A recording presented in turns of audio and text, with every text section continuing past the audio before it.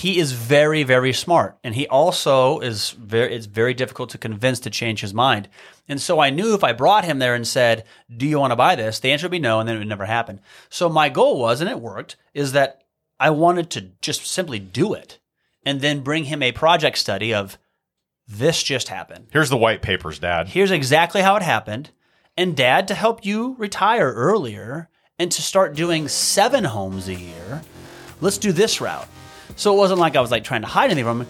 I just wanted him to see that it worked because I know at that time that's the only way he would trust me. Now, my dad's one of, other than the huge institutional people, family offices that give us really large checks, my dad's invested in every single deal we've done, which means a lot to me because at first he would have never trusted me with $17 to go in there and buy a duplex. So I'm glad it worked out.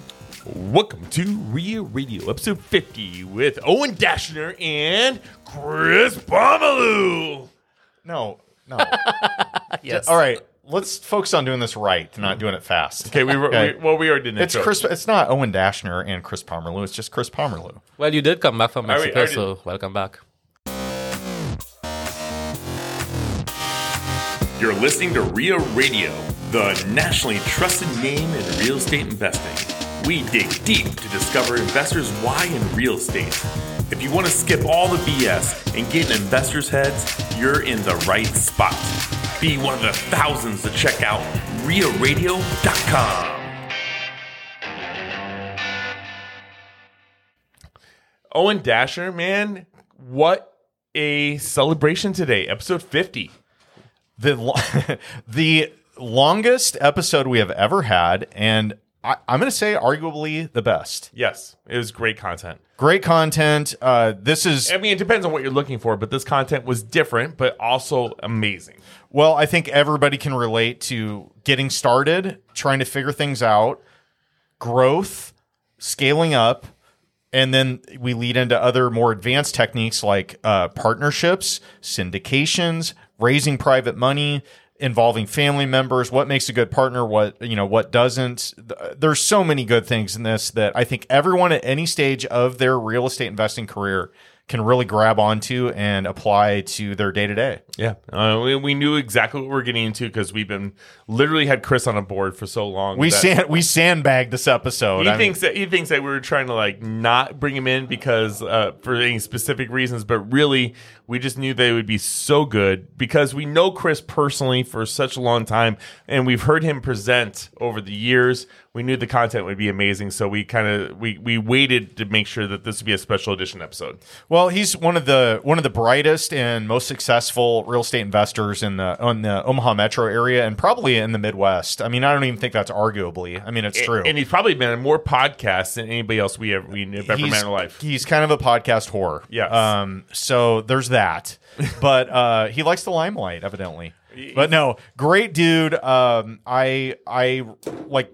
Chris is a great guy. I wish I would have met him a long time ago because I think I probably would have gotten out of my comfort zone a lot sooner in real estate investing. He kind of showed some things along the way that I really delayed for a long time. Well, it's funny, because I've worked with Chris is actually one of the first investors I ever worked with in my real estate career. And then I run across people that have brought up Chris and they're actually intimidated by him to the next level. It's his hair. It's his hair. But we're gonna let the podcast do the talking. This podcast is so long. Let's actually keep this kind of short because usually you and I will rant for about 30 minutes. We'll do that in the next podcast. But wait, we can't leave the listeners hanging without a golden nugget. Today's golden nugget. Are you struggling to find a property out there with all the competition in the market, even despite the changing interest rates and everything out there and the uncertainty? It seems like there's still a ton of competition. Yes. She agrees. Wow. Okay. Thank you, random citizen. Consider looking at changing the use of a property. So looking at, say, a hotel and converting it to apartments, looking at industrial or large retail and converting that to storage units.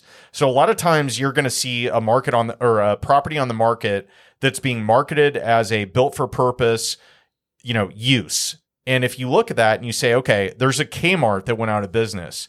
Could I convert that into storage units? maybe you go in and evaluate the square footage and say, I could build this out into a 200, 300 unit storage unit facility, and it would be a much higher and better use and a better return than I would get if I just operated it as large retail. And you could do the same thing for hotels into apartments. You could do the same thing for office, maybe into apartments or another use. But I think that's an underserved part of the market. And Think outside the box. an overlooked part. And so one tip on top of that, so the gold nugget is consider other uses for properties, and that'll help you kind of like fill your deal potential pipeline.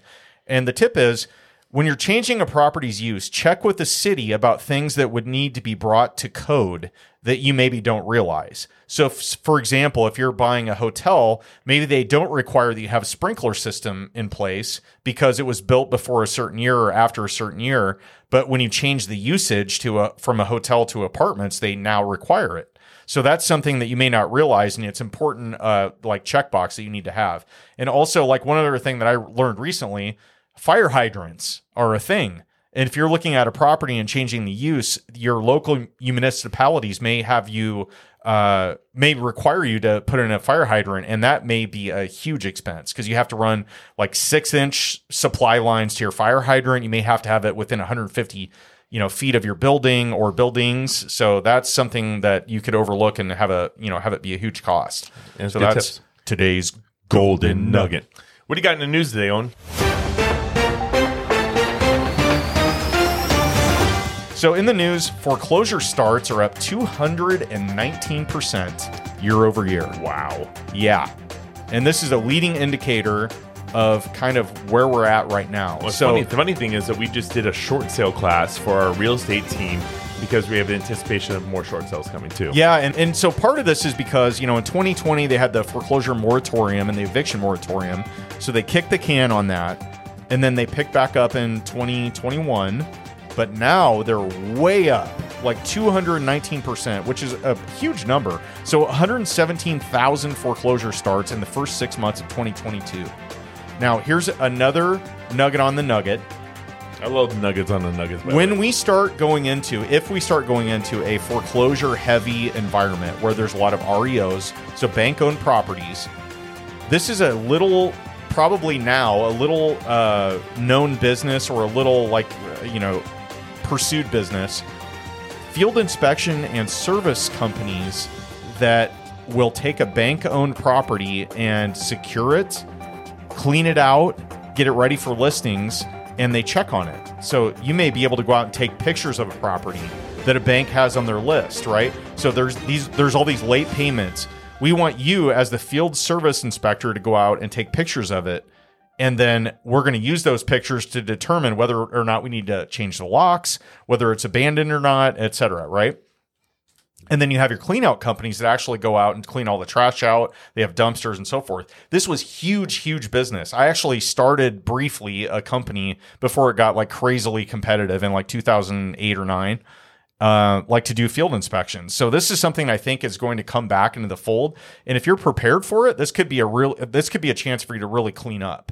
I mean, you could start a business for pretty low overhead, go into it and change locks and like secure properties, winterize them, clean them out, have a dumpster business and all that. So I think it's all about being prepared. One thing I want to make sure that we're touching topic on right now, but also in the near future is too, in the news, in this, obviously we're recording this at the same day that we're broadcasting this out to everybody. So we just had the interest rates go up 0.75%. Mm-hmm. And as you guys are, as investors, you guys are probably like, oh my gosh, rates are getting so high, I'm not going to buy investment properties right now. But guys, check out the MLS because there is deals are happening right now. And you guys, right now as an investor, you have more negotiating power right now on the MLS than you've ever had before. So you might say, hey, I'm not going to invest because the rates are going up. But right now you can actually get deals on the MLS. And before, a couple months ago, you couldn't get deals in MLS. You could only get a deal through a wholesaler. So you guys actually have more negotiating power right now, and just offset it. You might be paying a little bit more in interest, but you can pay less on getting deals, and you can actually get deals right now. So don't be scared to shop and still get deals. Make offers. make offers, get deals, because right now, as an investor, you can get more deals right now than you can have 2-3 months ago. I totally agree. Yeah. And we're going to dig more into this in here in the next few weeks as the podcast goes. But right now, don't be scared, because there's so many people not buying deals right now. You can need a deal. Well, this is the time where you start like corralling your close, trusted people, your money partners, your deal finders, wholesalers, people that have access to deals or access to money. This is the time. So start getting relationships solidified where you have the chance to go out, and when you see a deal, you take it down. Yep. Not like, oh, here's a deal. What do I do now? I don't have an LLC. I don't have people. I don't have partners. I don't have money. Like, now's the time. So take advantage of this time to start like solidifying your team of core people you're going to surround yourself with, where you can just go out and take massive action if that's what your goals are. And I got one more golden nugget for you guys before we wrap up here. Bring it. Okay, so right now, you guys that are listening to this, join Omaha RIA. That's my local RIA that I run. And it's on September 6th, we have Owen Dasher that's going to be on it. We're going to broadcast this on our podcast, but he's going to do Investor 101. Owen didn't realize it, but he did a local meetup in Lincoln, and he was just going over his basic story. But really, he did an absolute home run. And we talked about this in a previous podcast on just the basics on getting started in real estate investing. He didn't realize how amazing he was at that. And I didn't realize it either until I listened back to it. But truly, his information on getting going and investing was amazing. So September 6th here in Omaha, and we're going to be at a downtown location. If you're local, come hang out and listen to Owen. He's going to give you your basics 101 on getting started investing. We're going to put that out there. And you're going to learn so much from his mistakes and the things that he's learned from. And he's not going to give himself the real accolades on how amazing he is at this. But you're going to learn so much on this. And we're going to put that out there and take that information and grow from it. Well, here's what I will commit to. I will annihilate you with quick tips on and which are mostly based on things that I screwed up on and learned along the way. Best thing. And we're going to talk about, what do you do when you first start out? How do you grow your business? How do you balance having a full-time job while, scratching the investment itch? How do you work with your spouse and having children on, in your investing business? And just some things you can layer on, like when should I get an LLC formed? Who should do it? Should I do it myself? Like, all of those things we're going to talk about, kind of the pros and cons. And I just think, like you said, I'm not great at taking compliments. Thank you for that. But I'm going to share all of the things that I learned along the way, or most of them. You guys probably don't have 20 hours to spend, but we'll plow through as many of them as we can and give you a chance to ask some questions. So we're going to have a big Q&A. That's what I'm envisioning here, and a lot of just like bullet points that I'm going to try and bang around and let you guys learn from. This is our highest requested event that we've had. Like, we have over 460 local members in our local RIA, and constantly people are saying, give us information on this specific topic. And there's nobody better that I could ask than Owen to be able to present on this. Thanks, buddy. And so, again, if you're not local, join our Facebook page. You can watch this whole feed. We'll put this on the podcast probably in about the next 6 weeks, and you guys can listen to it there. But if you are in town, this is not one to miss, and you can ask personal questions live on the podcast too. So check us out. Don't miss us. That's a golden nugget, and it's our news update for the week. Boom. Mic drop. And without any further ado, let's get into Chris Pomalu, the longest podcast we've ever done.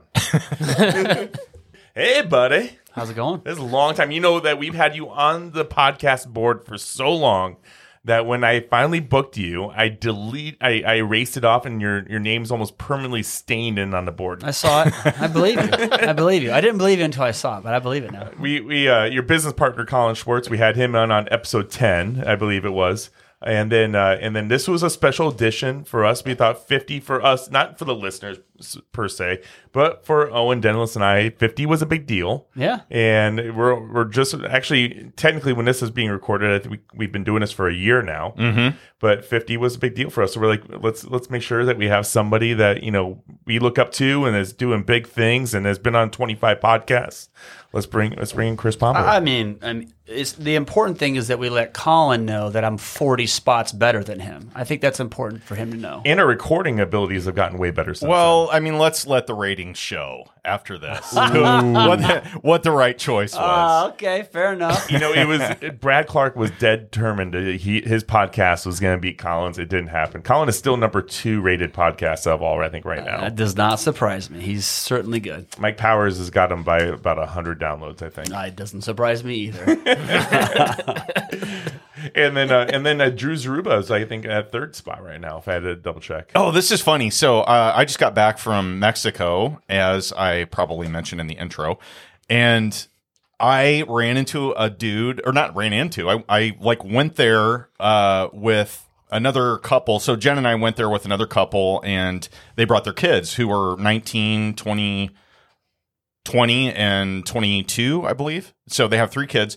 One of them knows Drew, evidently, fairly well. Like, they live in Kearney, where Drew's from. So it was really funny. I took a screenshot or a selfie with him and sent it to him. Thanks, Dennis. Drew Zaruba is literally going to be the future you. Like, he's 22 and already has, 6 duplexes? Yeah. And he's still in college. So jealous. And he started by saving all of his coins when he was little. Good for him. Put that into... Not Bitcoins. Bitcoin. Put that into Bitcoin. And then took loans against his Bitcoin to buy his investment properties. I wonder how that leverage is going now. The leverage on the Bitcoin. Either way, Good thing he got it out then. when I was 22, I was trying to save up to buy dumb stuff like loaves of bread and stuff. So good for him. Loaves of bread. I was in college, man. When I was 22, I was trying to pay for my Roush Mustang that I bought brand new off the showroom floor. Smart call. Yeah. Yeah. It's when all the best life decisions are made when you're 21 and 22. Well, it sounds like he did it right. So let's ask this question to start off because we normally don't have such close people in here. So everybody in the room, tell your story when you first met Chris Palmer. Oh, I feel so awkward. mine is very, very simple. Let's hear it. Yeah, I met him in the real estate meetup. First time we did the real estate. Colin Schwartz's? Yeah, Colin Schwartz, real estate meetup. They asked me to not live stream, to record and make a highlight video of Chris's presentation the night that he presented. That was a great presentation. Yeah. Yeah. And then they actually liked the little video that I made for him. So that was a very short, formal. And then I met him informally today, and I much prefer the informal Chris than the formal Chris. So my first memory of Chris was Colin Schwartz started the Omaha Real Estate Meetup, and at first it's moved around a little bit, but the first place I remember seeing Chris at was Viz Major, which is a brewery in kind of like Field Club area in Omaha, which is Midtown-ish. And I remember seeing him there, and he always wore a suit whenever he showed up, and he's got some fancy coiffed hair. And usually some really fancy buckle shoes, brown buckles or something like that. Yeah, 60-year-old, perfect hair going up. Yep. And I was like, Fonz. And so he'd show up, and everybody, and Colin's in Under Armour, tech tee and sweat shorts, or whatever. I'm like, this is an eclectic group, evidently. Was that Ben Cat or Colin? No, that was that also. So anyway, but then I remember seeing Chris, and I'm like, who's this fancy guy that keeps showing up? And he'd come in and be like, look at me, like a peacock, and then he's gone an hour later. And then so that's my first memory of Chris, and I was always kind of like, who is this mystery man with the suits? Like a peacock, it's important you show up, you flare your feathers, and then you leave immediately. People understand that you're there. Like he did an Irish goodbye, also known as the peacock goodbye now. I'm trying to recall the exact moment, but one of my first memories with you was you were looking at a single family house in North Omaha that had some foundation issues, and you wanted my opinion on the foundation. I believe I met you through Jerry Schlickburn originally. Mm-hmm. Yep. And then you came in, we're going to flip this. I think Chris Bauer was your agent on that one. Oh, wow. And I'm like, I'll go. And I'm like, dude, do not buy this. And I go, it's got foundation issues. I go, the money you're paying is not going to work. And you're like, nope, I'm going to do it.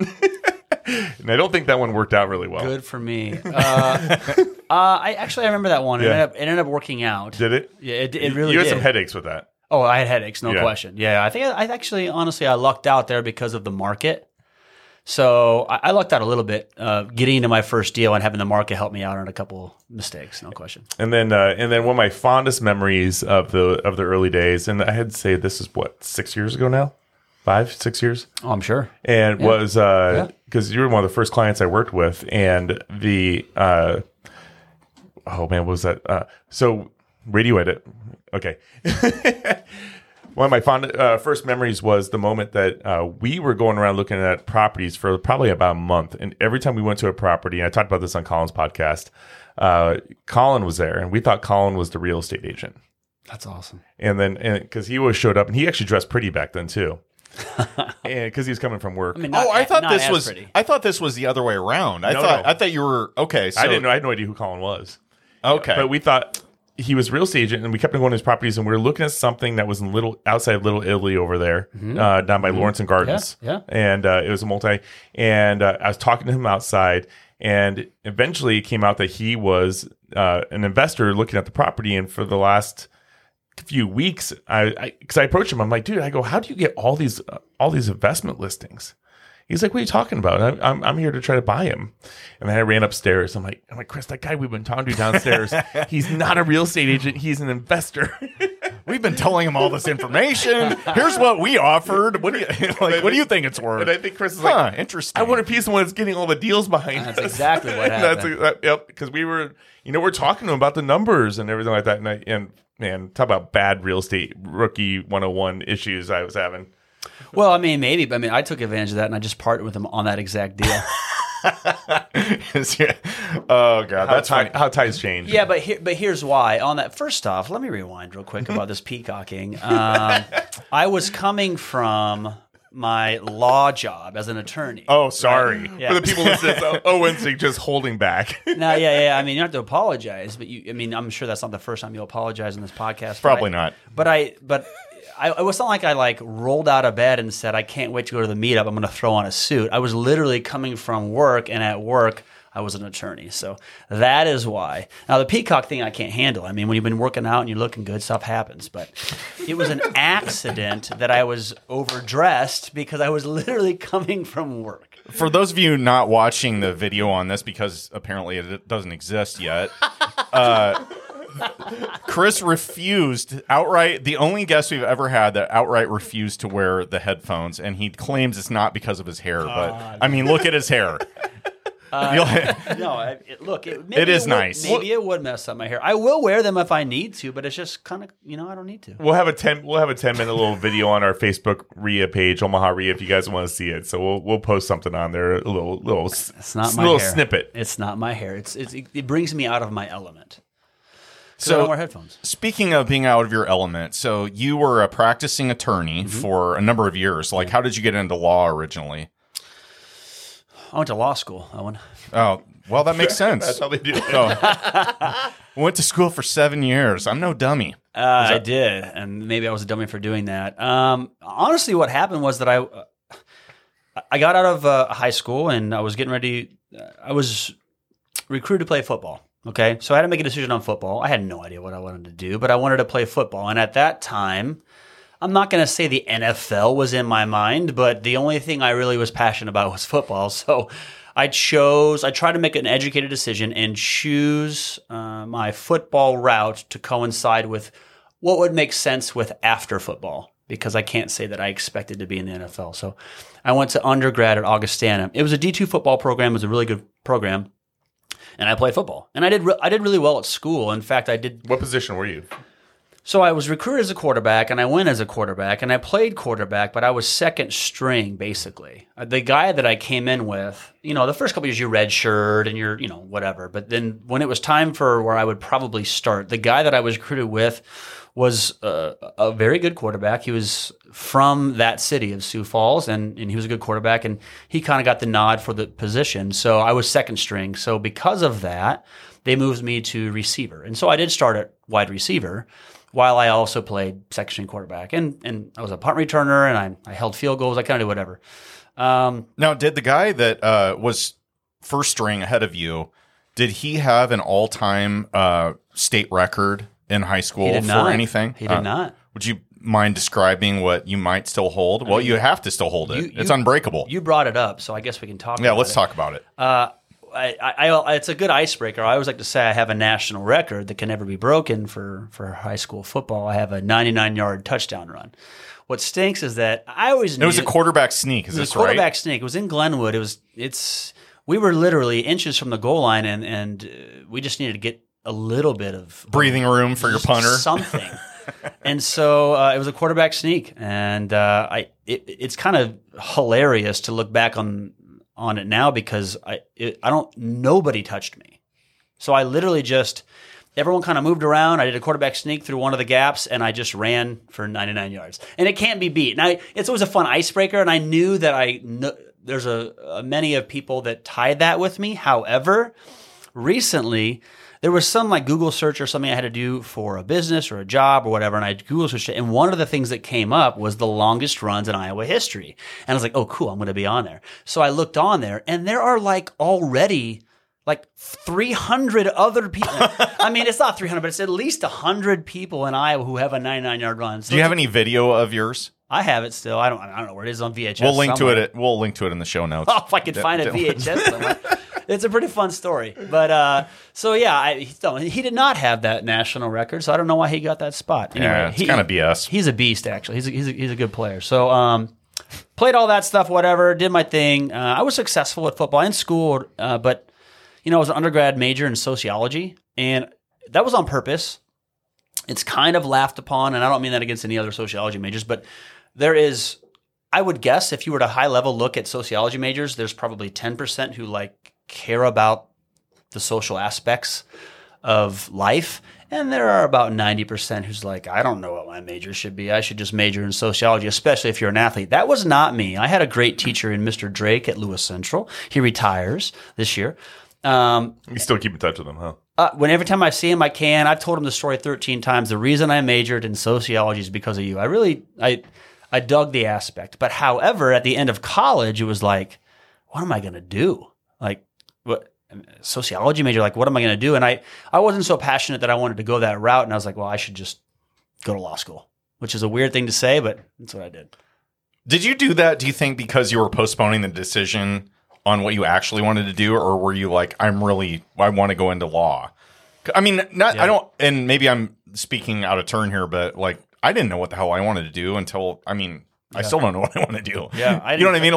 You're expected to know your career path and everything when you're 18 years old or 20 years old when you finally elect. And it's like, I switched majors 3 times. I went to 4 different colleges. So, well, I did not switch majors. I did not switch colleges, but you're right. I had no idea what I wanted to do. I didn't know what I wanted to do until I was in the 30s. But it was probably 75%. I knew I wanted to go to law school. I think that I had the attributes that would help me be successful. And there was probably 25% was real life. Let's just go to law school. Now, let's peel back this a little bit and talk about, you went into the military for a bit, right? Yeah. So talk about that. How did you get into it originally? What branch of the service were you?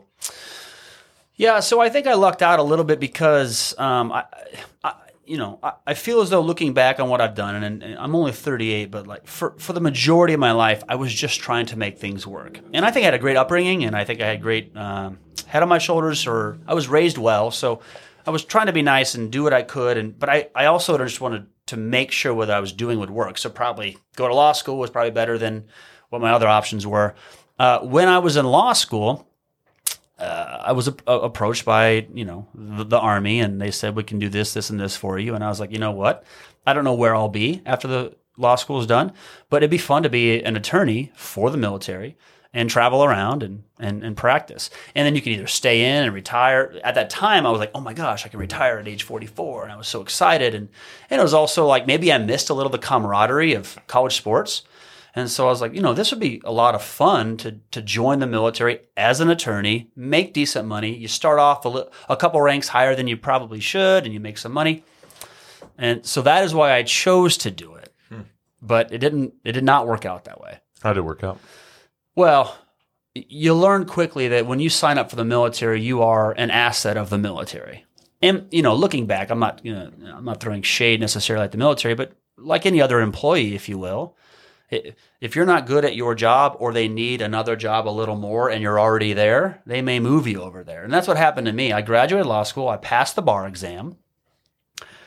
I also owed time to the military. I owed 2 years to the military. I actually owed 4 years at the time. But you negotiated because you went to law school. That comes later. You Comes later. learned some slick negotiating techniques. I think it helped. Timing helped a little bit too. But I got out and I said, okay, I'm ready to roll. Let's be an attorney somewhere. And they said, you know what? Thank you. And we paid for 2 years of law school, but we don't need an attorney right now. We need a logistics officer. So they just made me a logistics officer. And of course, that was crushing and life-changing, and I had no idea what happened. But I think they tried to make it up to me. I'm giving them some credit. I don't think they really care about my feelings. But they did station me in Hawaii, which was pretty sweet. And that's like your favorite vacation spot now, right? I just got back. You just got back from Hawaii. I've been there like 20 This is times. life imitating art, imitating life. It's I just got back for like 2 weeks. I've been there 2, 3, 4 times since. It's my favorite place in the world. I didn't believe in SAD. It's not seasonal affective disorder. I forgot what that's. Yeah. That's what I thought it was. It's actually like, anyway, basically it means that you're happy or sad depending on the weather. And I remember growing up in the Midwest. I was like, I love the seasons, and that's just a bunch of bogus stuff for people to make excuses on why they don't feel well. I'm telling you, when I went to Hawaii, of course I was upset about my job because I wasn't an attorney.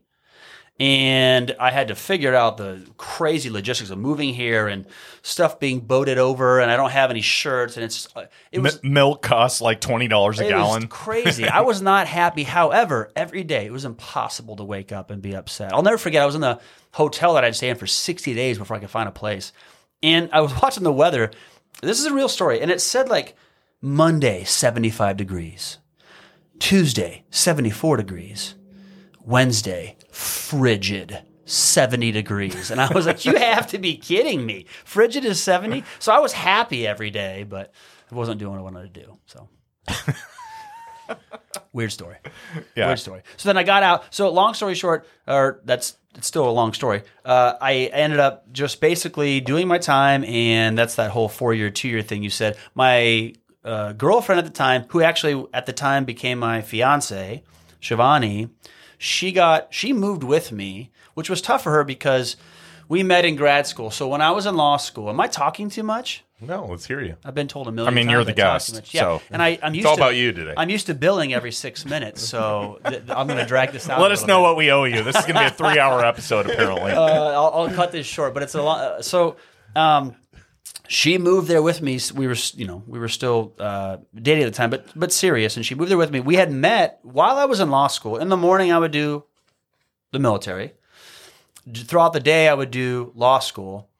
And During the night, you did the wife stuff. No, that's how I met my wife. But at the time, I went to grad school, and I got my master's in negotiation. And so Creighton offered a program where you could go to law school and at the same time go to grad school at night. And that is where I met my wife now, Shivani. And so we graduated that, and she moved to Hawaii with me. Now, she's an attorney also. She's an attorney, and she also has her master's in negotiation. Is she still a training to this day? No, she's licensed to practice, but she stopped practicing in 2008, helped with our children that we have 2 children now. And as soon as they're old enough to go to school or whatever, I'm sure she'll get back into the swing of things. So, no pressure. no, she doesn't have to. But she moved with me, which was tough because she planned on going to law school. So the full circle, the reason I'm bringing that up is that we were in the military. I thought I had to be there for 4 years. I was stressed out the whole time. I'm like, this is a joke. Like, why am I here? I have a law degree. And not that I'm too good, but it's like, why are you using me as a logistics officer? Long story short, she gets into law school. She basically was like, Chris, I'm tired of this lifestyle. I'm going to apply to law school. She gets into Creighton, and that is when I said, hey, Army, you said I'd be an attorney. I'm not. I don't owe you 4 years. I owe you 2 years because you only helped with 2 years. And they said, you're probably right. So they let me out. It was that easy. I mean, it took a long time with paperwork and a bunch of stuff, but Do you think it's a coincidence that there is so many real estate investors that we interview on this podcast that come from the military background? I think we've had about 10, like roughly a 10 out of 50. So I would say, 20%. Yeah. I mean, that's a lot. But now so you ended up getting your law degree and you went into, you hung your shingle with a firm that, like, how does this work? So I know in the medical field, you get you get your doctorate and then you get matched. And then you have to like choose a specialty or whatever, right? So is that how it is? And Not at all. When you go to law school, you're like, I want to divorce people. Is that what you said? If I could push my opinion, which doesn't matter, but I think that the doctor route, although I think would be stressful, I think it's a smarter route because everyone graduates medical school as a doctor. There's no specialization. They're a doctor. And then they choose to go into residency, which is tough because that's a 2, 3, 4 year, and then maybe a fellowship afterwards. But that whole time of residency and fellowship, they're specializing in a certain area or two. Whereas an attorney, you just graduate law school and they say, there you go. Like, get out there and be somebody. And so you might be a criminal defense attorney, you might be a divorce attorney, you might be a whatever, and you don't have any really experience, whereas the purpose of med school is to build that experience, or residency and fellowship is to build that experience. How long did you? Okay, so you became a divorce attorney right out of school? No. I got that. So here's the funny thing: I got out of law school. I'm sorry, I got out of the military, and I moved back home. I was 30, and I had no job. And I said, "Hey, Mom, is there room in your basement still?" And I'm engaged at the time. So I'm like, I am the catch of all catches, right? I'm 30, engaged. I'm living in my mom's basement, and with your fiance. No, not at all. She was at home. She was with her parents because she was in law school at that time. So I get there and I could not find a job. I applied to 50, I'm not exaggerating, at least 40 different law firms. Timestamp this for us. What? 2013. Okay. Got out of the military. I was in from 2000. I was in from January of 2010. I was in from August of 2010 through February of 2013. Can I ask, how many tours did you do during that? Did you go overseas? Overseas? No, I didn't. Really? I should have gone over twice. And so what happened was I got there, and a buddy of mine who I just made friends with, I literally landed. It was so stressful because Shivani chose to come with me in the middle of her life. We weren't even engaged. And we landed, and I'm not exaggerating, like 2 weeks into landing, living in a hotel, they said, "Hey, Chris, you're deploying to Afghanistan next month." And I'm like, "Oh, I can't wait to tell Shivani this." And a buddy of mine, literally same day, came up to me. He was in that meeting. He was in the same position as me, but just at a different platoon. He came over and said, "I'll take it, Chris, because you make more money." And he had already gone on 2 deployments, and he liked it, and his family liked it. He was married, whatever. So he took that from me like 2 weeks in, took it from me. And then when I was getting out, when I said, "Can I get out now?" I was literally the head of the battalion, like logistics. So I was helping 1,000 soldier battalion prepare for deployment. So if they would have said no, I was going to Afghanistan 2 months later. And so they said, man, can you imagine how different your life would be? I have no clue. I mean, you probably wouldn't be married to Shivani. I'd be very scary. Yeah. I mean, that'd be. I don't like thinking about it. It's so yeah, I know. It's so funny looking back now, like how little things can just end up being a huge, swing in your life. 2 of my best friends serve. One's a medevac pilot for the Army, and the other one's a Marine. And they, I think they've both done 5 tours now. And they're still in to this day, 22 and 24 years in. Wow. And I hear the stories all the time. So I can't even imagine how that would have been life-changing for you. It is sincerely a sacrifice. And although and by the way, let's not discount this. I mean, we appreciate your service so much. And thank you for doing what you do. And I know that you give back to I know personally that you do a lot for the people that you served with. Yeah. No, I appreciate you saying that. So, and I appreciate the recognition. There's an internal struggle because every time someone says that to me, I'm like, man, I wish I would have deployed so I could really. Yeah. Now I could really. Imposter syndrome kicks in. I feel bad, but it was certainly a sacrifice. If that's not apparent through the story here, this was not part of my plan, and I did it, and it changed. It could have. whatever, changed my life for the negative or positive. But I appreciate you saying that. I don't think you should discount it. I mean, you did your service, and however the way your service went is the way your service went. I appreciate you saying that. Logic would tell you that, but like, I get it. yeah, because immediately you start thinking, when somebody gives you a compliment, you start thinking of like, yeah, I get it, but there's people out that I know personally that have done way more than me or whatever. There's somebody in the Marines that's been on like 2 tours in Afghanistan that's seen live fire, and like if I say, oh wow, I didn't deploy, and you know what I mean? Like you probably have that, like everybody does. Well, we struggle with compliments so much. I mean, you and we struggle with compliments. Big That's time. because nobody compliments you both. So. Well, because it's so unexpected. I actually get one, and I'm like, what do I do with this thing? It's like a grenade, which you would know if you deployed to a foreign country like Afghanistan. I see what you did there. So it's an internal struggle, but to be honest, man, way to bring it back around. Honestly, though, like it's not really a fair thing to do to yourself, because what I'd like to do is say thank you when someone says that, and know that I went through a firefight and I had all this crazy stuff going on, but that is quite the tax on your life. That's probably nothing that somebody would actually choose. So maybe I'm lucky. We should all be thankful. There are different levels of thanks. Service. There's also different levels of service, though, too. Yeah. I had a roommate that I roomed with for a while, and his job was to watch the volcanoes for the Air Force. And his only job was literally he just watched the volcanoes explode, the plumes go up, and he alerted the aircraft when the volcanoes went off. Okay, but and he was the in other 8 years of like a non-activity. It'd be like, yep, 8 a.m. Pacific time, no activity. I mean, but everybody's got a job. In any type of business or structure or whatever, I mean, everybody's got something to do. Yeah. You can't be the guy firing the gun every time, because in your case, you used your brain. You organized 1,000 people. Fair. Right? Logistics is just as important as the front line, because there would be no front line without logistics. No, I mean, I appreciate you saying that. I'm just admitting an internal struggle, but you're right. Prime example is there would be no podcast without the producer. So Well done. Well played. Yeah. Well done. All right, so Chris, what got you involved in real estate investing? Like where did this come from? It seems like left field.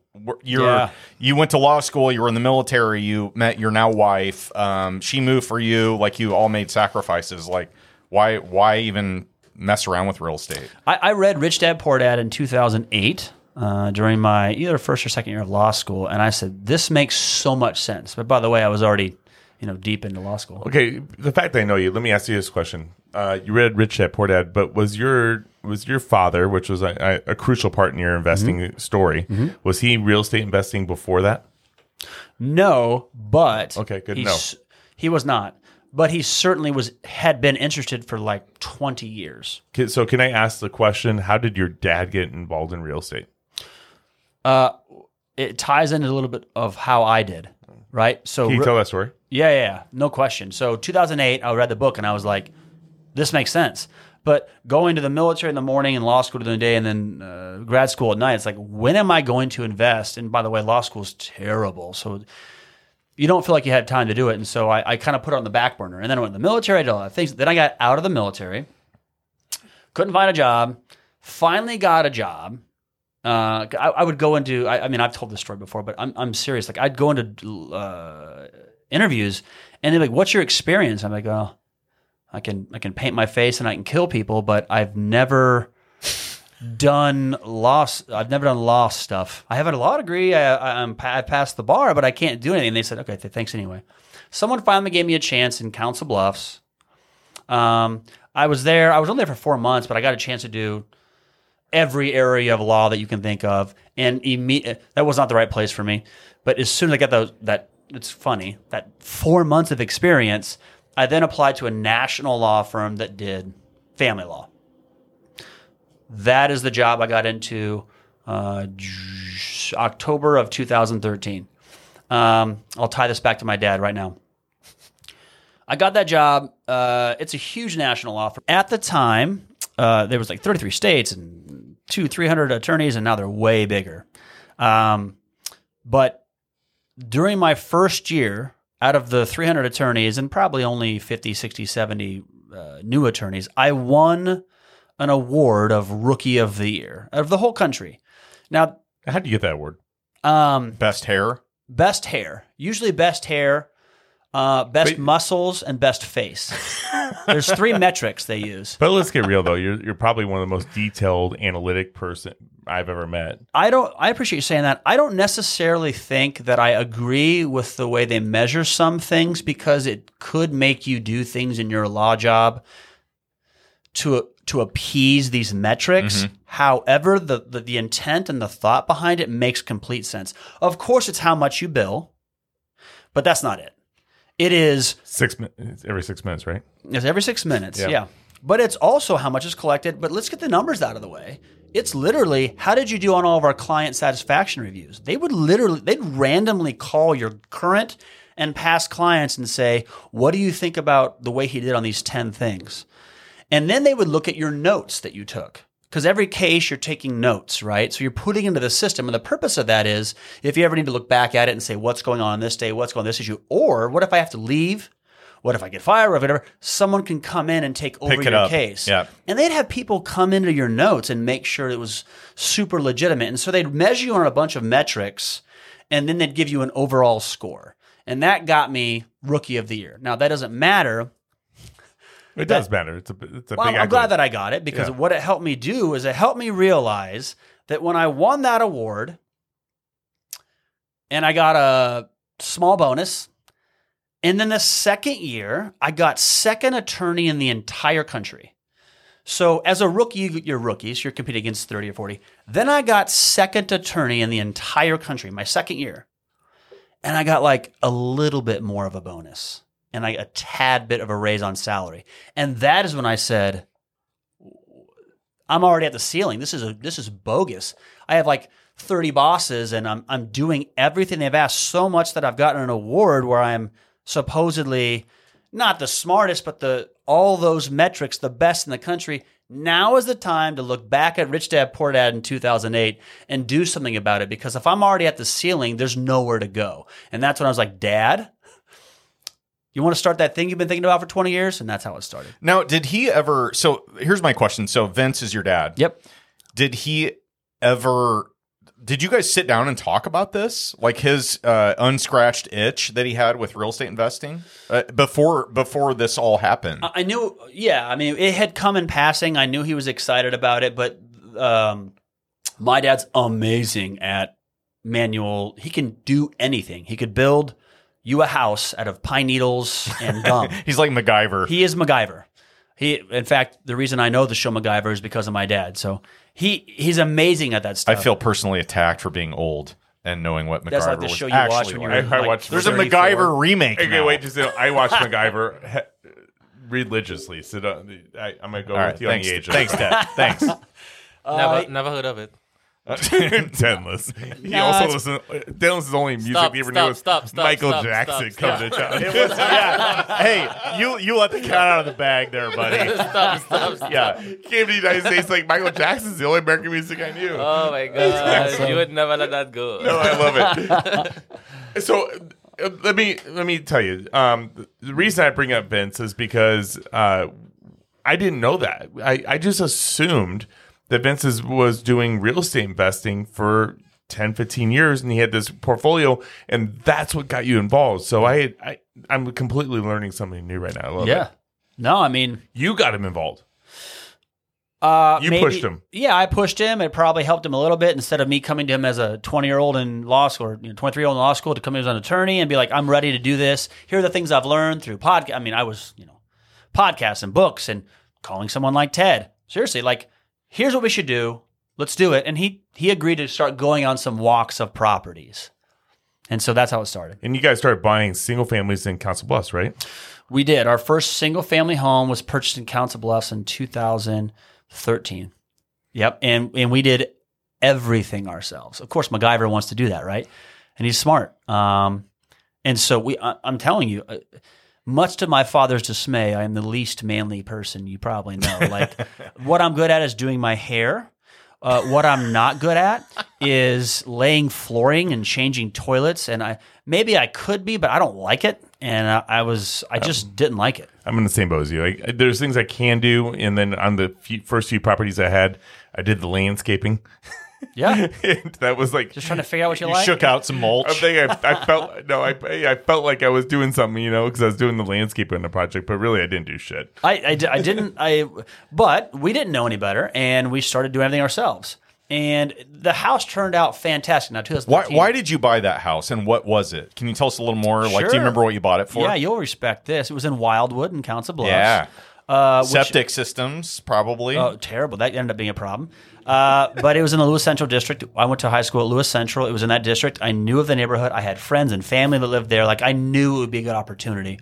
And so we bought it, and we started working on the project. And, like, that house took us 14 or 15 months until it was just ready for a renter. That makes me feel so much better on my first property. It was terrible. Well, here's why, though. Like, you were surrounding yourself with people who kind of maybe knew some stuff.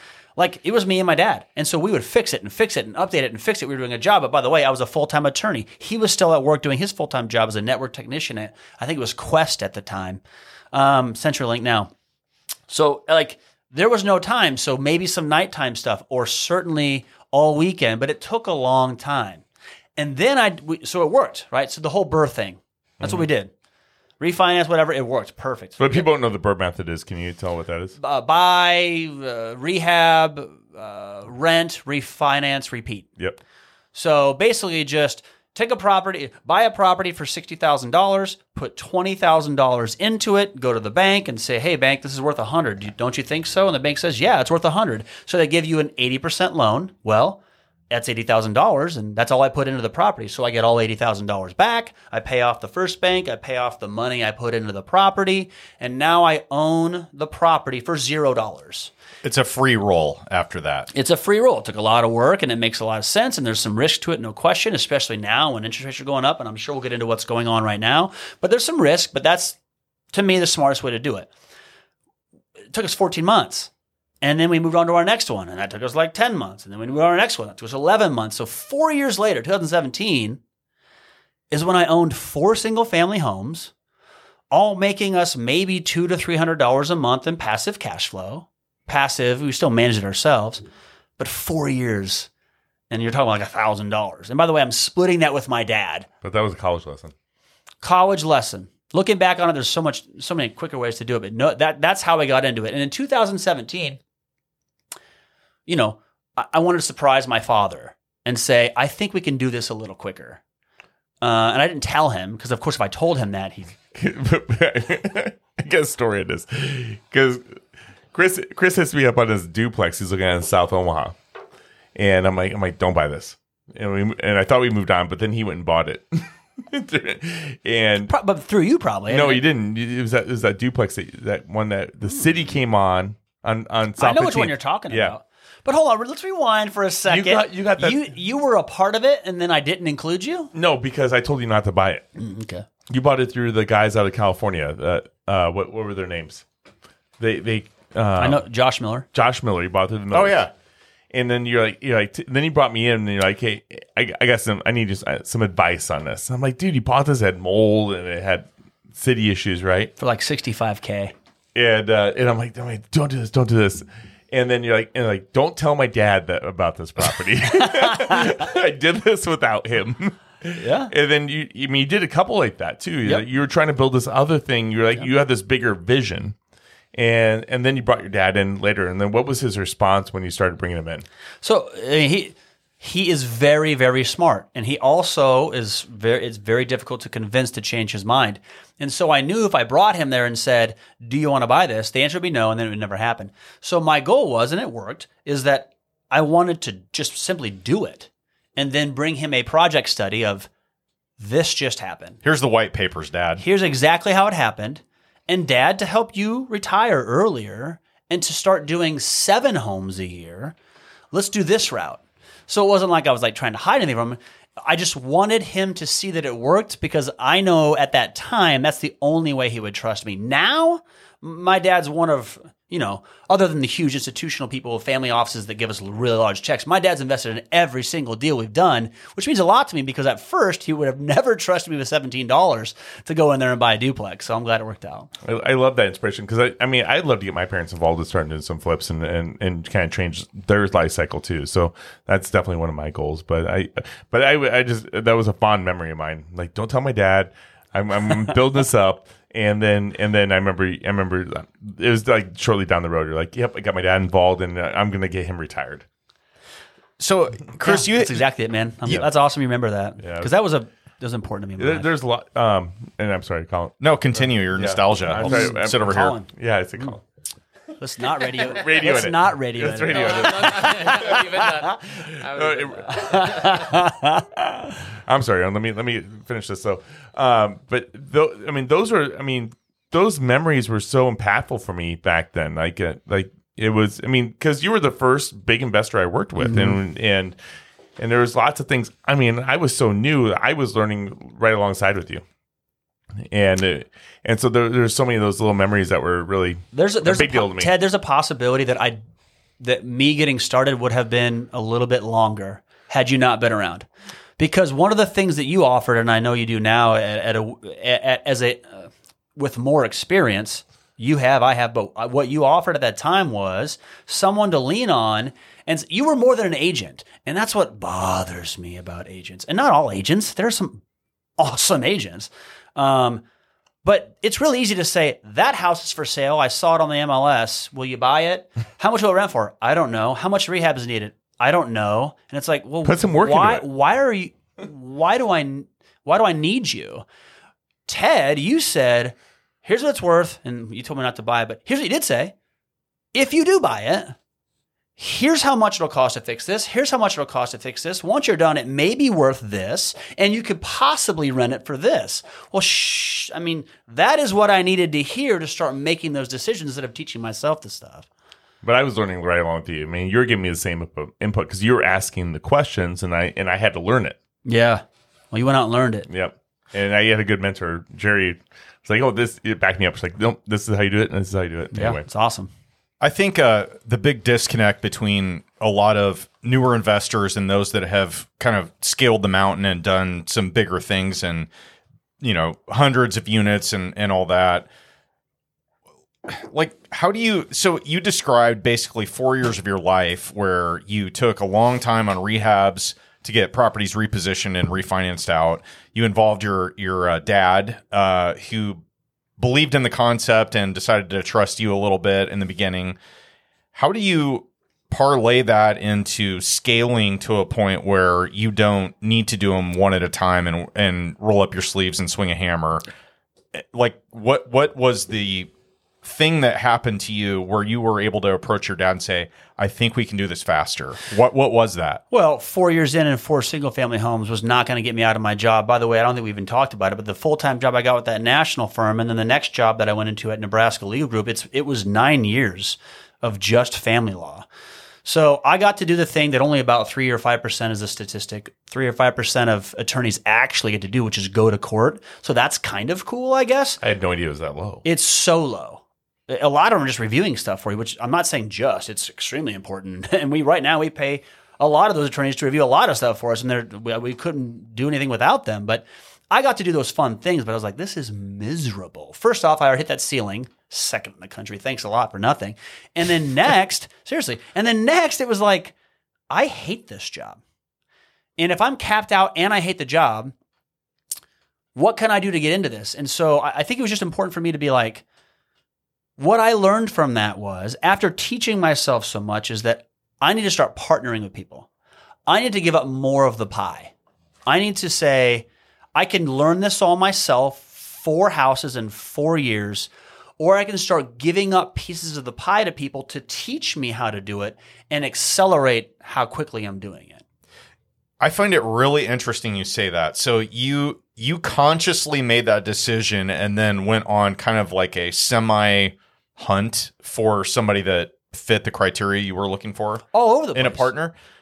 Because I had a similar situation on the opposite side with Brandon, who we all know.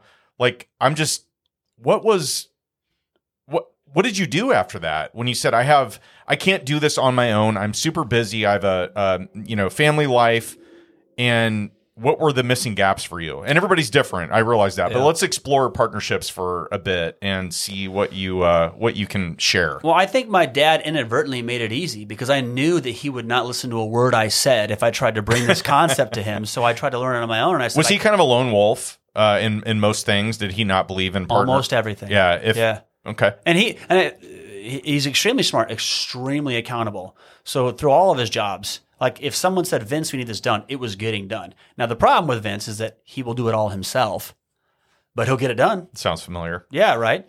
So what I learned was if I can't go to – I had no money. Yes, I was an attorney, but by the way, second in the country, they were not paying very much. It was a joke. And I had no money to go out and buy homes. My wife was in law school. Like we had nowhere. Yeah. So I learned right away by necessity, I don't even have money. So now I have to go find the money. I had to go borrow money from a family member to buy that first duplex that Ted told me not to. So I had to go borrow money. And then I said, well, I'm not only am I terrible at rehabs, but I can't trust my dad to help because he doesn't know about it. So I need to hire out rehabs. And it was all necessity to just, if I want to get this done as quickly as possible, who can I surround myself to help myself? So what did you do next? How'd you figure that out? Actually, the first house we ever bought was on 24th Street here in town. Here it was a single family home off 24th and Blondo. Oh yeah.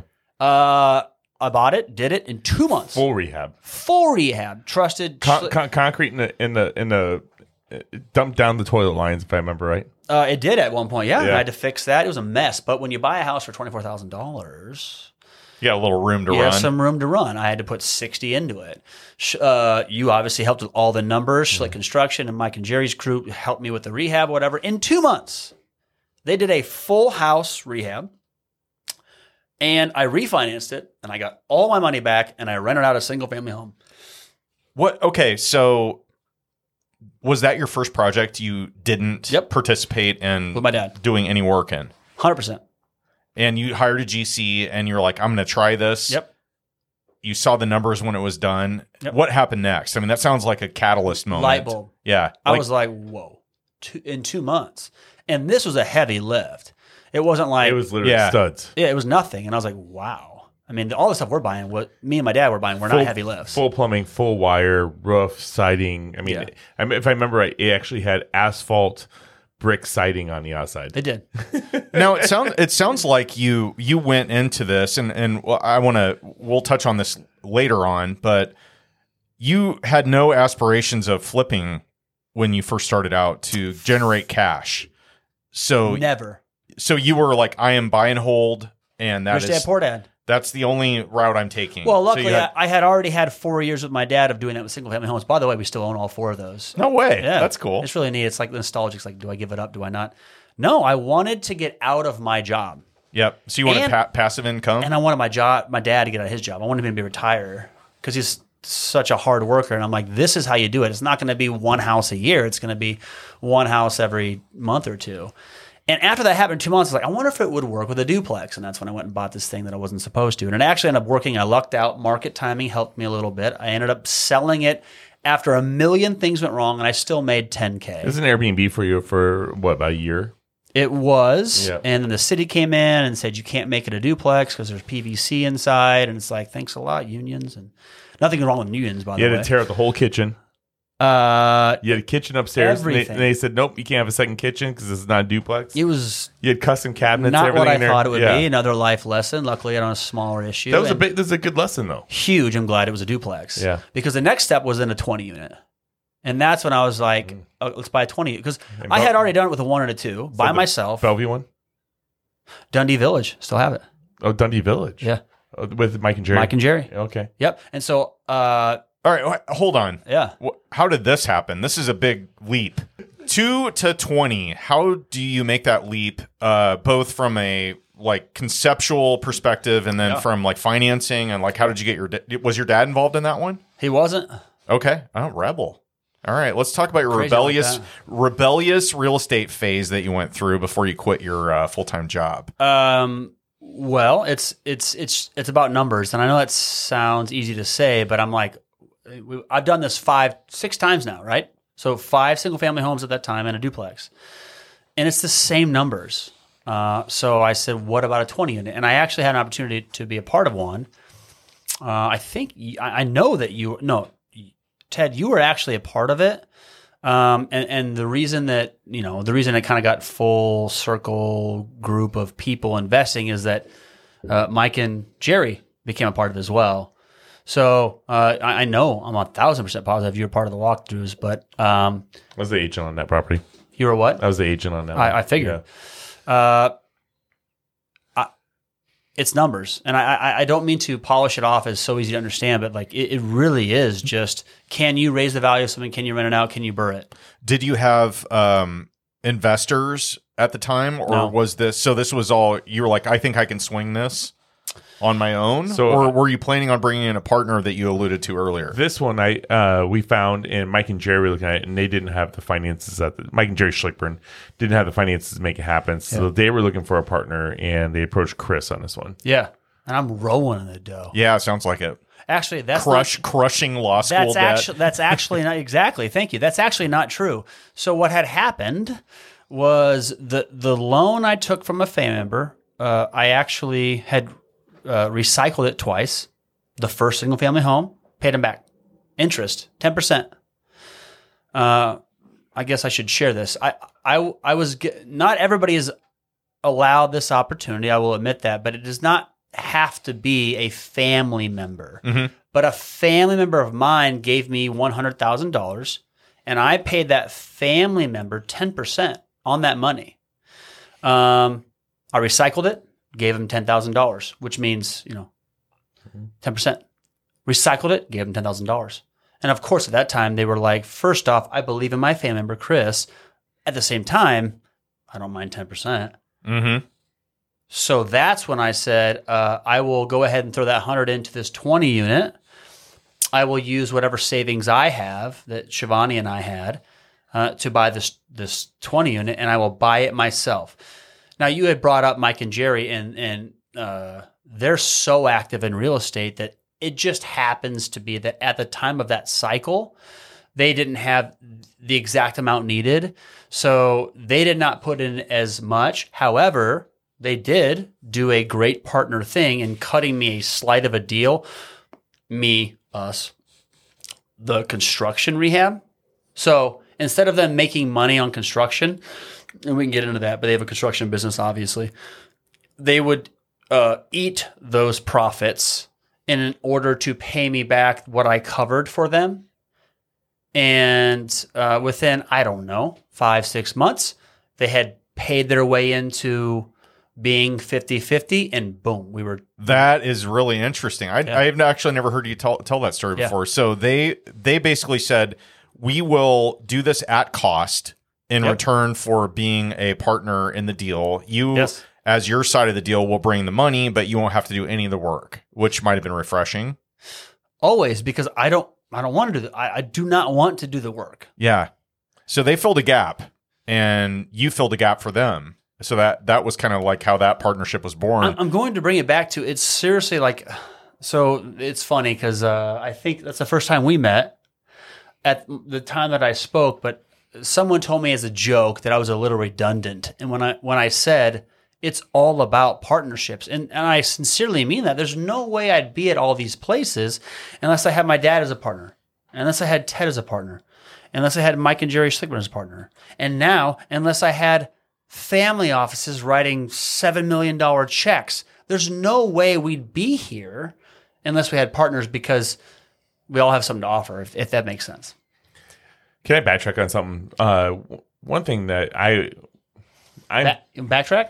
Yeah. Dennis is putting a backtrack limit on us. He's our governor on this episode.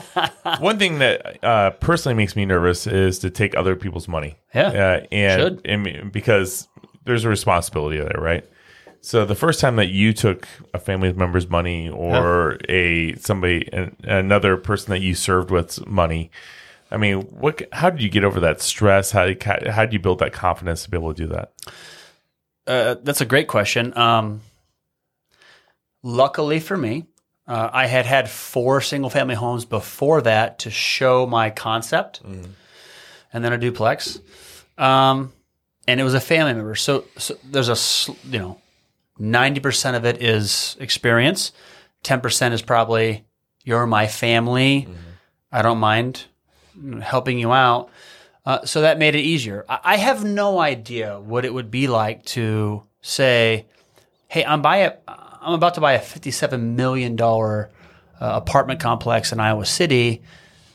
I have no real estate experience. Family member, would you give me some money, please? Like, I have no idea how that would go. Yeah. It's a totally different story when it is you have no experience and you're asking for money from people. It is. So I can for edit purposes, I can poo-poo on my unfortunate one single family a year story, but it did build at least a small enough amount of experience to show I know what I'm doing. Trust me, please. Can I borrow money? And by the way, give you money, give you interest. It's not like I'm like, hey, family member, can I have money? I said, here, I'll give you 10%, which, by the way, even with today's inflation, is not bad. Because I've been really struggling with bringing in partners. I mean, I only have 5 properties, which equivalent to 10 units. So I'm not there, but I've done it all on my own, and I'm really nervous about. I've had other people offer me money, but I've been really nervous to take that step or bringing a partner in to kind of go that next level. Well, Tough. You've been burned in past partnerships, so you have some scar tissue. We all have. So that's a big part of the hesitancy, and you're not dumb for doing that, Ted. I mean, it's not like there's anybody that it's only in what your goals are and can you meet them on your own? And if not, that's when you evaluate, what do I have to do to either get A, other capital, or B, a partner that has capital or access to it. And then you plug that into your business model. So it just depends on what your goals are. You don't have, I also like full control. That's tough. So you know what's funny So about that? it's funny we have the biggest control freak in the world on Thank you. Here I am. on the this podcast microphone. today. Actually, but I'm glad that comment is recorded in history. But actually, it's honestly for the people you talk to, that's actually good to hear that you have some EQ and you actually care about the money you're borrowing. Mm-hmm. The hardest step, and I'm not trying to teach you a lesson because it was very difficult for me, is so the hurdle I jumped over was I hated borrowing money. I hated it. Because I witnessed you go over that. There's some multifamilies that you bought on Park Ave. And, Yes. And I remember when you're going through that, you had military buddies that were investing in you. Yes. And you were responsible for other people's money. And I remember at that moment, I'm like, I couldn't imagine. At that time, I was thinking, stress. I couldn't imagine that stress of being responsible for other people's money. And I saw the stress in you, too, at that time. It was stress. And at that time, legitimate stress. But here's the thing, though. If in your head, and I sincerely mean this, if in your head you believe the process and you understand the risks and you can still have that conversation with the person giving you money, you need to take that leap, because if you don't, you'll never get that opportunity. Because you can go to, when I borrowed money from a family member to buy it actually was a single family, then a duplex, then a 20 unit. I was just learning, but I trusted the process. Now I'm borrowing money from people who write millions of dollars of checks, but I believe the process. So if you have faith in yourself, it's worth taking that leap. So there's a concept called story selling, and it's related to so I was in I worked for Northwestern Mutual for a short period of time, but they have a really intense and really an excellent training program in sales. And so they tie this back to story selling. So if you're able to articulate your experience and explain why it was a successful, project or deal or whatever it is you're trying to, sell essentially, and you can explain why it went well, what struggles you overcame, and why it ended up being successful, and you can do that in a repeatable way where people are tied into your story, then you're going to be able to be successful in raising capital from people, whether it's to whatever it is you believe in, but you have to believe in it. I think that's the takeaway exactly from what all I'm saying. this. Yep. So you did a proof of concept basically 4 or 5 times, and you said, you know what, I can do this because I bought a 24th and Blonda, which is not a great area, people. A single family house, and I can, make a successful rental property out of it. And you did that, rinse and repeat 4 or 5 times. And you said, I believe in this. I can figure this out. And I'm confident that if you give me your money, not only will it be successful, but you'll get a good interest rate return out of the deal as well. Right. 100%. And so it's not like, hey, Mom, can I borrow some money again? Thanks for letting me stay in the basement. Although you may have done that as well. Oh, certainly.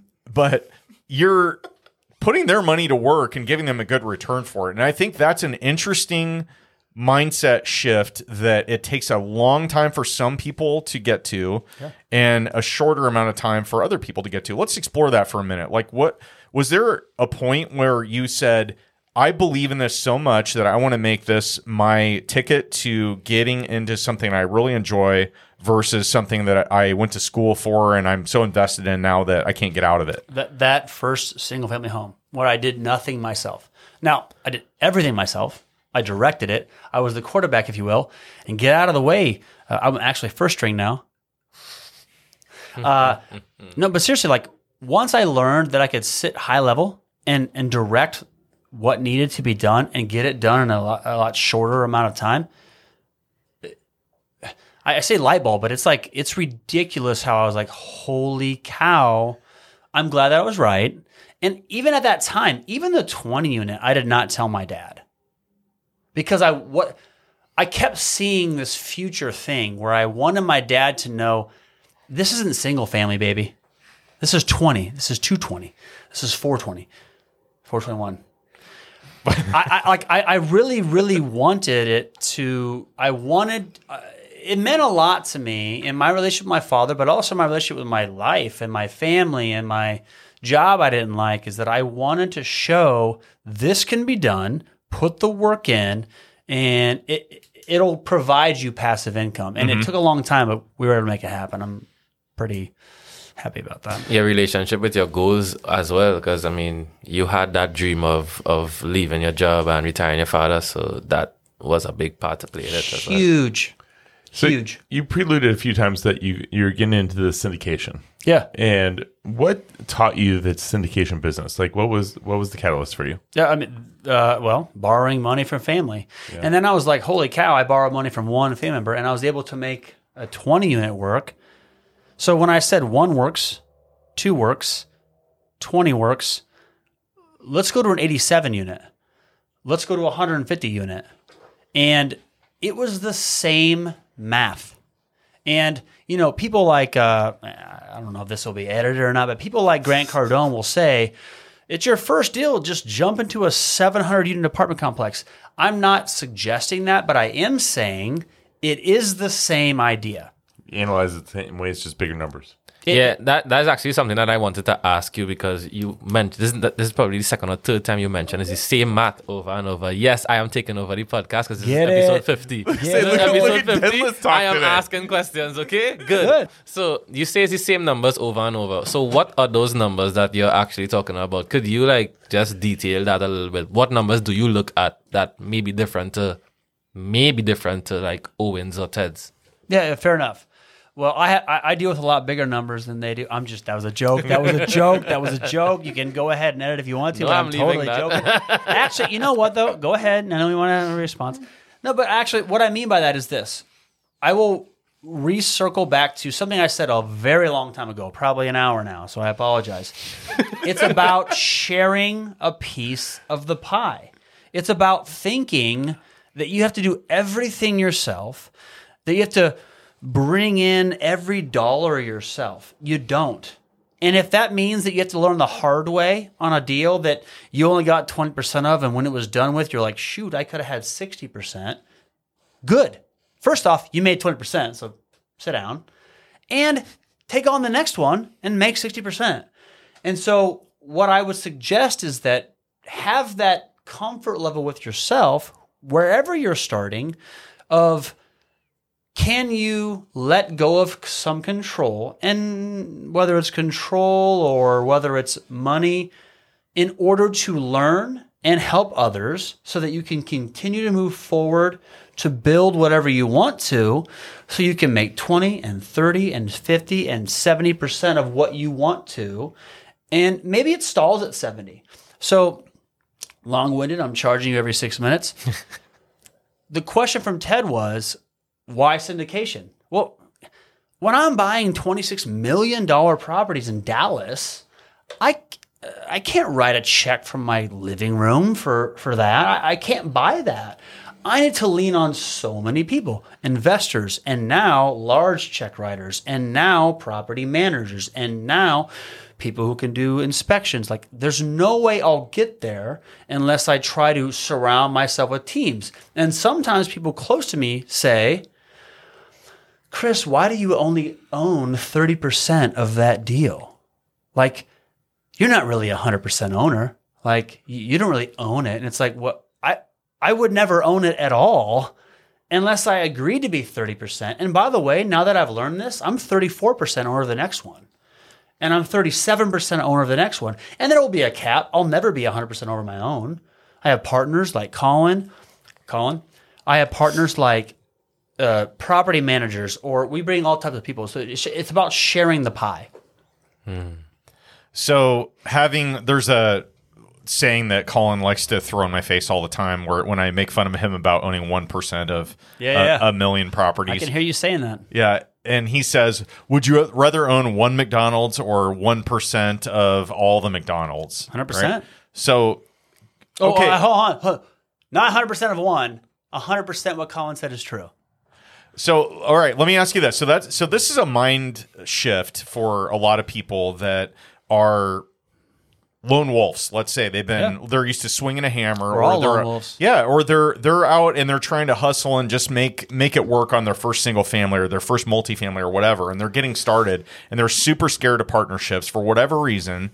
And you come in and say, you know what, think bigger, embrace the ability of you and others to scale. Like you could make this into a partnership or a sponsor situation in a multifamily or whatever the case may be. Like, how does somebody get to the point where they're comfortable with that? It's not easy. And I'm not saying you should just laissez-faire pick a partner.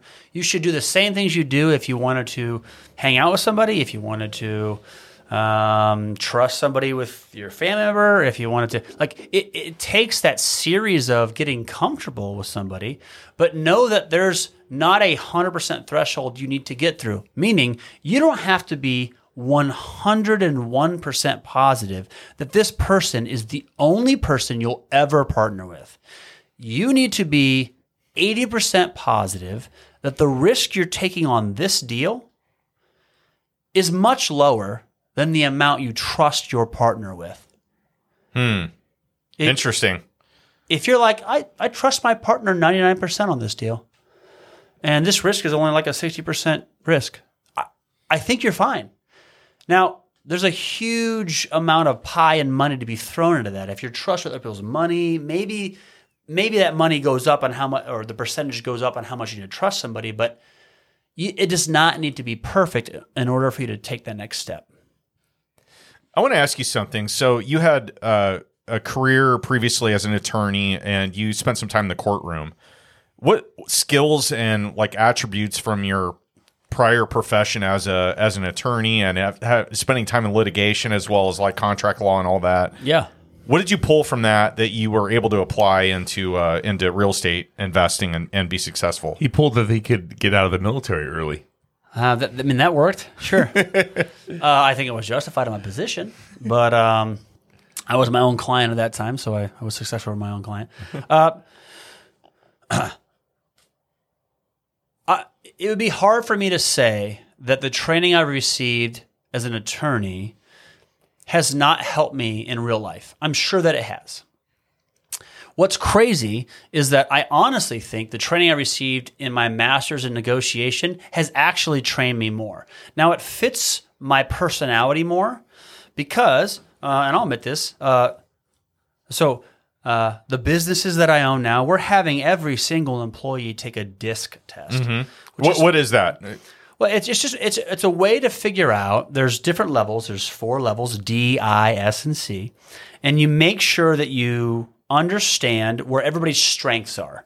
And to be honest, it leaves me what each one stands for. I is interpersonal. Do you know D is dominant. S is social, right? yes, And C is creative. I'm a really high I, and I'm like a 90% I and a 70% D. No question that Ted is high I. I've never seen him take the test. I've never seen results. There's no question because Ted is very good interpersonally, and so am I actually. And that's not a flex on my personalities. I'm lower in other areas. But what that'll tell you is that the reason of me bringing that up is not to flex that I'm high I. By the way, there are pros and cons to that. The reason to bring that up is that the training has helped me, but I don't know how much being an attorney has helped me. Unfortunately, Lord have mercy. Unfortunately, and fortunately for me, what it may have helped is that if I walk into a room because I just got off of work, Owen, and I'm wearing a suit, all of a sudden someone's like, that guy may know something, or he's overdressed. I haven't figured it out yet, but he may know something. Or if I go to a bank, that there's no question that helped me. If I go to a bank and I need to get a loan, they may have said, he has an attorney job. That helps. But I'm telling you, if you approach things as traditional attorneys approach things, it's all combative, and it's not going to help you in the real estate world. It's more of the negotiation and interpersonal situations that actually help. I would say, in my experience, and seeing you on calls and in meetings that we've had together, and just in action in general, I think you got more from that than maybe you realize. Not to give myself credit for. And that you are able to ask uncomfortable questions, which I think is a default that a lot of people maybe go to. They don't want to do that. They don't want to ask uncomfortable questions because the end result might be scary compared to what their expectations were. Fair. But I've seen you do that a lot of times in calls and meetings and everything that we've had, where you've asked the elephant in the room question, and not that. I mean, it takes balls. So props to you for that. But I'm just curious on was that inherent, or was that a product of maybe also law school and military and everything else, nature versus nurture? Yeah, tell us the reason why you have big balls. Oh, this is great. This is great. Thanks, Vince. That was a genetic joke. You see what I did there? I got it. Thank you. I can't say that I always did, and I'm sure that I'm glad you brought that up. Maybe there is part of that. I wouldn't say that's law school. It could be experience as an attorney that allows you to ask those questions. So I'm certainly overlooking things that maybe gave me a little experience that allowed me to do that. But I also feel as though if you ask my friends from 6th grade, I think that it's certainly obvious that maybe I've changed slightly throughout the years, but I really was just after what's the answer? How can we get there? And sometimes maybe it may be viewed upon as though I'm maybe I'm not interpersonal, because it's holy cow, that was you did not recognize emotional cues in this conversation. But it's more okay, we can talk for the next 17 hours, but I'm trying to get to an answer, so let's get there. I feel that's a little nature, and I'm sure there's some nurture when it comes to being an attorney. But I can tell you this much, though, whether there's nature or nurture, get to the answer quicker. Whether I talk too much during this podcast, maybe I'm not getting to the answers very quickly. But I can tell you, if you're trying to accomplish business goals, it's important to build emotional EQ, if you will, because you can build relationships. And you can actually understand where each party's coming from, so you can benefit both parties. But at the same time, I've always had this thing of where, why are we talking about A, B, and C? D is what matters. Let's talk about it. Yeah, the D matters. The D matters. Okay, so the D matters whether you want to admit it or not.